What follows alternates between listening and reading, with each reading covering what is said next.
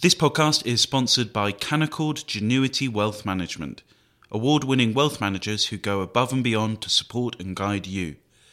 Visit candowealth.com to start building your wealth with confidence.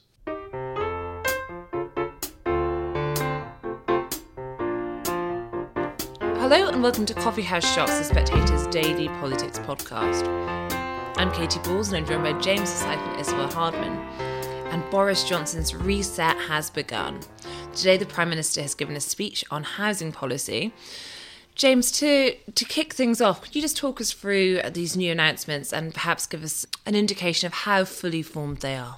So there are kind of three big new policies here. One is a right to buy for housing association tenants, but that is going to have to be negotiated with the housing association. So, the government can't just do this by diktat. They are going to have to come to an agreement. And the government have been promising this since 2015. So there is that question of how they get a deal, and also a question of how it's going to be funded. The government say that today's speech isn't going to require any more government spending, but I understand that Michael Gove is of the view that this money should not come out of his department budget because he's also meant to be doing levelling up and all sorts of things which cost money. So there is that question there. Then the second one is attempt to change the benefit system to make it more, in the words of one Johnson Alley, kind of less anti-ownership than it is now. So the argument goes that if you've saved in a lifetime ISA or a right to buy ISA, you should be able to allowed to accumulate savings and still claim benefits. And also that you should be able to use your housing benefit to pay your mortgage. At the moment, on the grounds that, why does it make sense for people to use their housing benefit to pay some buy-to-let landlord's mortgage but not their own? And then the third policy is a review of the mortgage lending rules. And I think which might well be a good idea on the view that the post-2008 crash rules might be too restrictive. Now, Boris Johnson was talking. Now, again, this is something the government can't just do itself. It has to get the Bank of England, the Prudential Regulation Authority to all get on board with this. Boris Johnson was talking in the speech about 98% mortgages. I think a clear indication of where he would like this review to end up. I think 98% mortgages might be too much of a stretch. I think maybe 95 would be more viable as a to reduce the deposit size from 10% to 5%. But this is the ballpark of where we're talking about. I think the point about all these ideas is they're all worthy of consideration. But today it does feel like a bit like the government wanted to have a big speech to try and move the agenda on after Monday, and that these ideas could have done a little bit longer in the oven. Isabel, do you agree with that? Yeah, I think rather than it being an oven situation, it's more of a sort of re-microwaving old takeaway meals, because this was something that was signed off by the Cameron government in 2015 and then ended up, the right to buy bit, and then ended up on ice when Theresa May was Prime Minister, and so is really being reheated by Boris Johnson.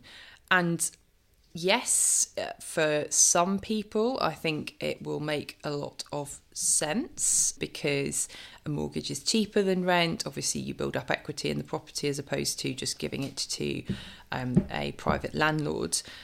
But I'm not sure whether in a cost of living crisis, what a lot of people are thinking is, God, I could really do with a mortgage right now. And so I'm not entirely sure that it's going to kind of captivate the imagination in the way that it did in the 1980s.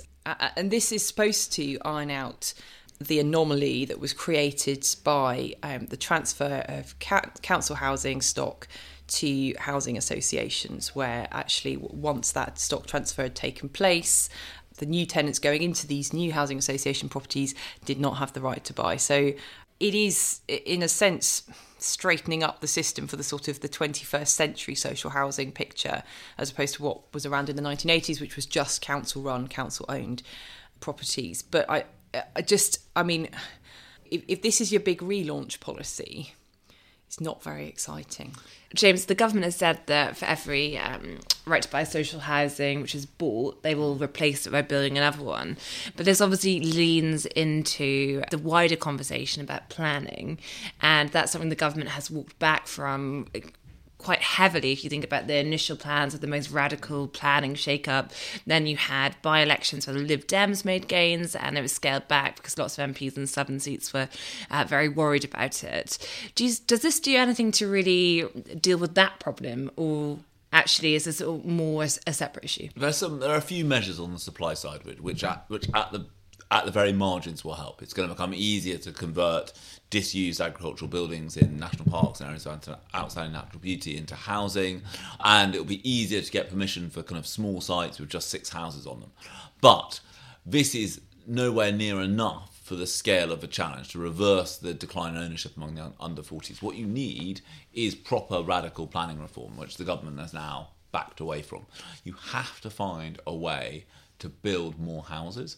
And I think that, if you want an example, a bit of where the Tories should be prepared to break maybe with some of their own ideological views, one thing they should be prepared to consider is direct commissioning of housing. Because, the only way that you can deal with the land banking problem, the oligopoly of the big developers, is for the state to start, taking land that it owns, giving itself planning permission, and then directly commissioning builders to build homes on there and get them onto the market as soon as possible. I think that is the kind of radicalism you need. But because of worries about, people not wanting more houses built near them, the government isn't prepared to go near that.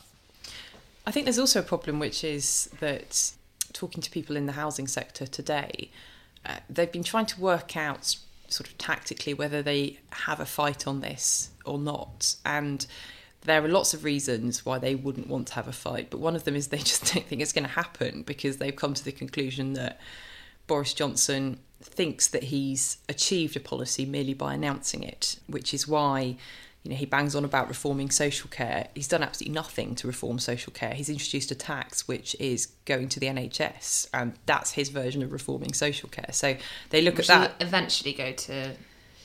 Well, in theory. In theory, in the same way as I might eventually run a marathon in under 3 hours, but, potentially not as well. James, let's talk about the wider reset then. As Isabel's outlined, one of the problems is, I think it's just the housing sector. There are also MPs who see Boris Johnson announce a policy and don't believe it's necessarily going to go all the way through. And the fact that, as you touched on, some of these feel a little bit half-baked for now isn't going to add to this idea of there being certainty. Do you get the sense MPs are calming down? I had one MP say to me the mood was a bit better, but is it simply the case the rebels are just biding their time because nothing's about to happen? I suspect, the famous last words, that the mood will be relatively calm until the by-elections. That is the next flashpoint. And I think that, I think also some of the rebels have realised that it is counterproductive for them to be popping up now and saying, well, we're going to change the rules so that we have another vote on him. Because obviously if they do that, they enable people to say, well, you're just not accepting the result of that ballot. But I don't think those underlying tensions and problems have gone away. And one little thing I've been struck by just wandering around Parliament is, you can now see which way Tory MPs voted almost by who they're walking with around the corridors. And that I think is a worry, which is that you are getting this sense of two parties. It's like sides in a divorce, isn't it, basically? And I think that, they need to be wary on that one. I also think that, what happens in these by-elections is a big question now, because I think, remember after Chesham and Amersham, as you said, Katie, the Tories had a 16,000 majority there. That was lost. Planning reform was dropped because that was thought to be what would cost them the seat. If they were to lose Tiverton, where the majority is 24,000, much larger, what do people decide? Apart from the obvious, what do people decide to blame that on, and what goes? I also think another thing to think about is, even if you leave aside the rule change, and I thought Graham Brady picked his words very carefully on Times Radio earlier when he was talking about it. Even if you leave that aside, I think the fact that there'd been another confidence vote 12 months from now, if it hasn't already happened by then, is pretty much locked on. So remember that Boris Johnson is also governing with this spectre hanging over him that he can't afford to lose 32 more MPs. And I think that also acts as a check on how far you can go. Because, anything that, 5 or 6 of the MPs who voted for you on Monday night don't like is now basically a no-go. And Isabel, what about the suggestion from some particularly bold allies of Boris Johnson that actually it's all fine because technically they can't do everything for 12 months, and at that point the Prime Minister could just go for an election? Well, possibly, but I think the can't do anything for 12 months problem goes further than the rebels not being able to oust Boris Johnson. There's also the possibility that he can't do anything for 12 months and can't get anything vaguely radical or indeed helpful to many voters through the Commons, as we've just discussed on planning.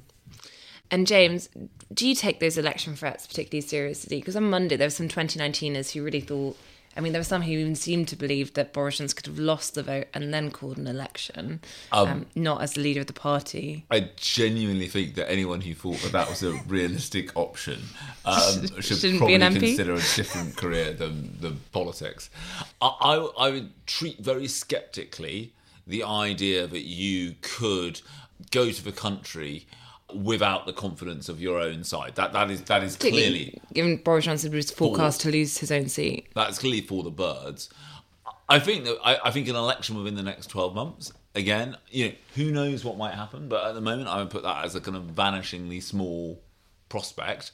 I think that there is a slightly different argument, slightly subtler argument, right, which you can imagine being used 12 months from now, which is, the rules are not changed, which is people saying, we can't have another vote now, it's too close to when an election is going to be. All you're going to do is end up wounding the Prime Minister, and so he kind of hobbles into that election. So wait, stay your hand, don't do it now. I mean, there will be other Tory MPs who say, look, look at the ruthlessness that Australian political parties have displayed. They have sometimes junked their leaders just months before election day, and it's done the trick for them. It could do the trick for us. And so I think ultimately what Tory MPs will be guided by is which course of action they think is most likely to save their own seat. And I think that is ultimately what will decide Boris Johnson's fate, is whether people decide, when this next vote comes, are they more or less likely to hold on to their seats with him in charge or not in charge. Thank you, James. Thank you, Isabel. And thank you for listening.